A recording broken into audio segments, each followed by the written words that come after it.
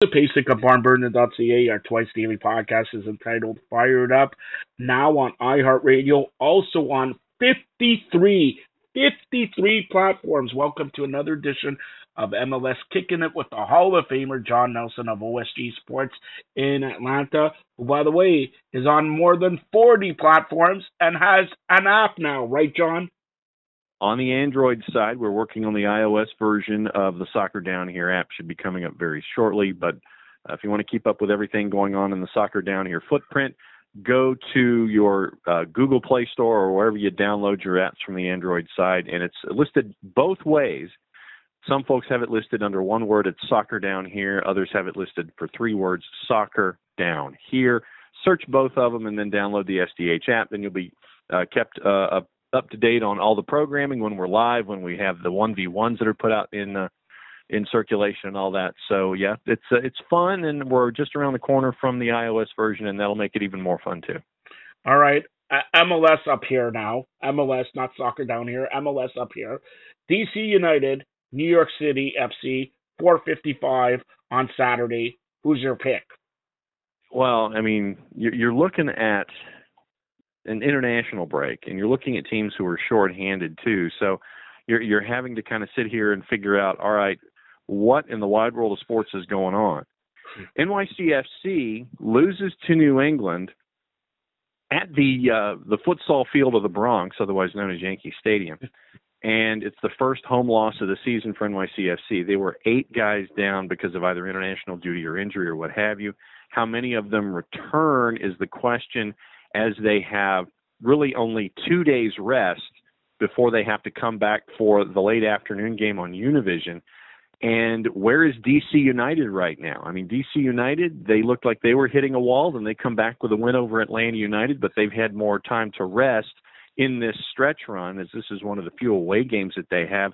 I'm going to go with a shared result here, probably something along the lines of 2-2.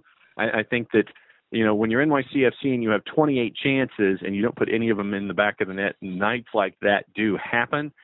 So I think that this time out late afternoon in the Bronx, I think it'll be more of an optimistic offensive display by NYCFC. But I think that when you've seen Rooney, Acosta, and Areola these days, and Junior Moreno, I think that you're seeing something with DC United that has them looking toward the future. They could squeak in as the 6th. They would need a full result to do it, to get them closer to the playoff bar, but I'll go 2-2 shared result. The next two matches are easy to call, in my opinion. Orlando into Sporting Kansas City, and Colorado and Portland. Portland will win by a football score, 14-0. Wouldn't surprise me, but Portland has had problems scoring goals recently, and they've got some of their defenders out on international duty. I think that Colorado might make it interesting at points. It's probably something along the lines of a 3-1 finish for Portland, knocking off Colorado, because Colorado, as you have said, is just not a very good football team right now. And then you have Sporting Kansas City hosting Orlando. Orlando under James O'Connor, they're already flashing signs at the Orlando home matches about O'Connor out. Grow up. He's trying to fix something that has been perpetually broken over the last couple of seasons, and he's trying to figure out what's going to work in his way. Orlando has had a rough time of it over their last 16, 17 matches. James O'Connor is having to try to fix things on the fly. Going to Sporting is not going to help that out any, and that's why, you know, and Jason and Jarrett Smith and Jimmy Vance and Mike Conti of 92.9 The Game in Atlanta were on stoppage time earlier in the week. And we are all kind of under the impression that it looks like Sporting is going to be the top team in the West by the time everything is said and done. This will be another 3 points in that direction. So I think it's going to be wins for Sporting, probably 2-0, maybe 3-0. Portland, probably 3-1, just because of absences at the back. All right, so those are the matches, but let's talk what's happening in MLS this week. Finally, we have a name to Miami's football club, and Inter Miami. Pink and black Pink and black attack. I mean, it's like the Heart Foundation. Yes, the Pink and Black Attack, Heart Foundation. I think that's pretty good. And they've got to have home kits that have to be pink with black trim. They just have to. I mean, they have to do this. And, you know, really, if you go with the full name, it's Inter Miami CF. But I love the logo. I love the rollout. I love what they thought to do about it. I think that you've got to go pink at home and to have that Miami vibe, and then you go with black on the road, and maybe you flip the trim and make it, pink trim or something like that on the road. But I like the steps that David Beckham and the Moss brothers did here. All the murals in town, the front page release on the front of the Miami Herald newspaper, and then the release at 6 o'clock in the morning, obviously with the video complement as well, with the two herons on the crest. I like what they've done here. And we were discussing on the show who they need to bring in, and Jason had suggested bringing in James Rodriguez. And I think that would be a really cool move if James was the first player brought in for Inter Miami. And you just want to see, okay, who's going to be the coach and what kind of talent are they going to bring in for this particular roster. But right now, pink and black, Inter Miami, completely dig it with the two herons on the crest.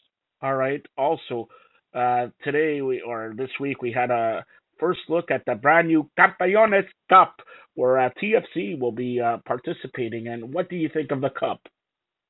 Well, I mean, it was, obviously it was an inevitability. We were trying to figure out what it was going to be called. And right now you have September 19th, and it's going to be Toronto FC and Tigres. Really, you're wondering, okay, which Toronto FC team is going to show up for this, and obviously with, national breaks and trying to, rejigger games and things like that, middle of the week.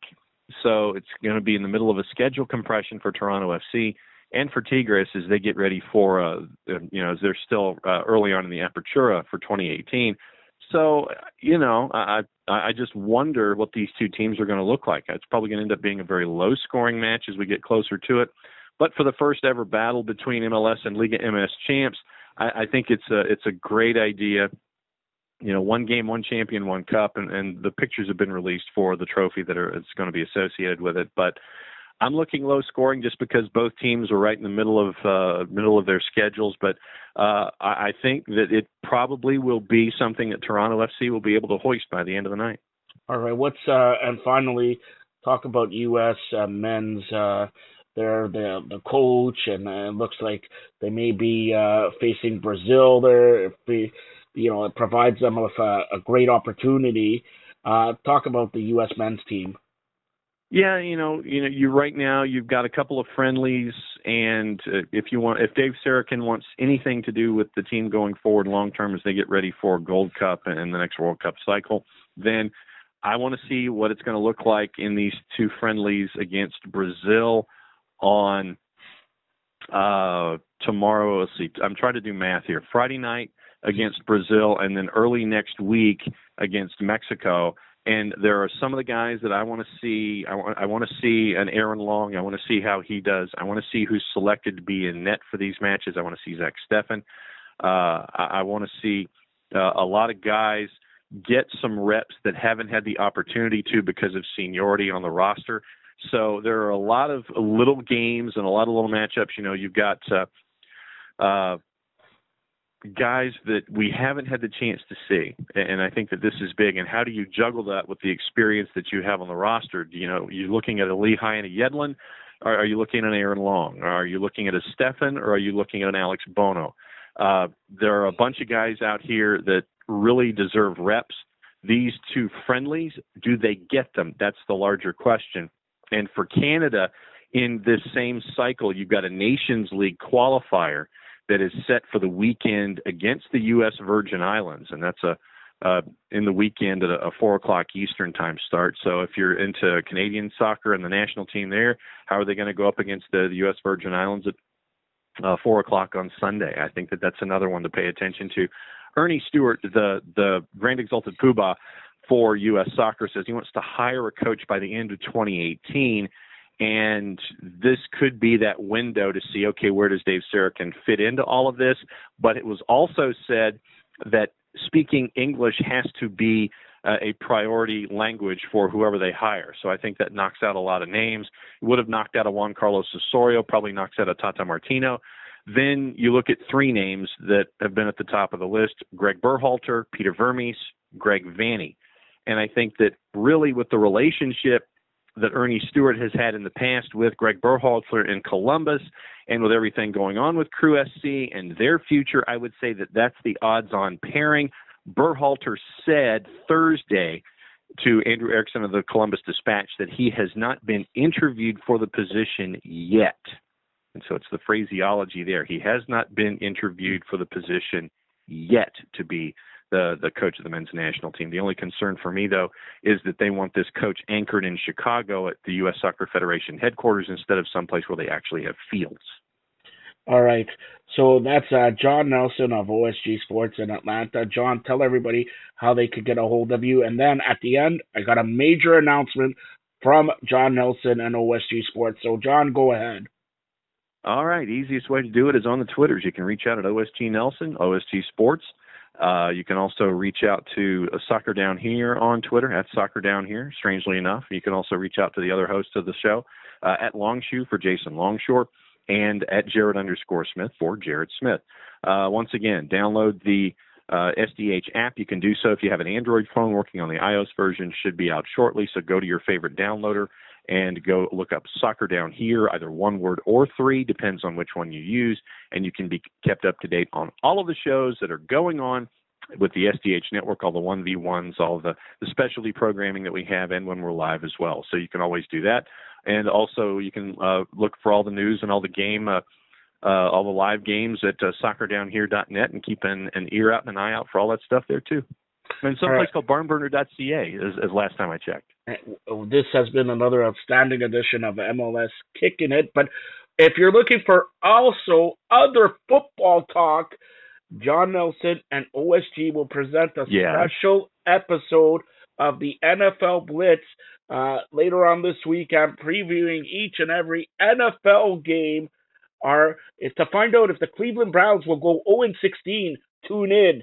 To find out if the Buffalo Bills will go back to the playoffs, tune in. All circuits are busy. Please try your call again later. Announcement 8, switch 4, 1, dash.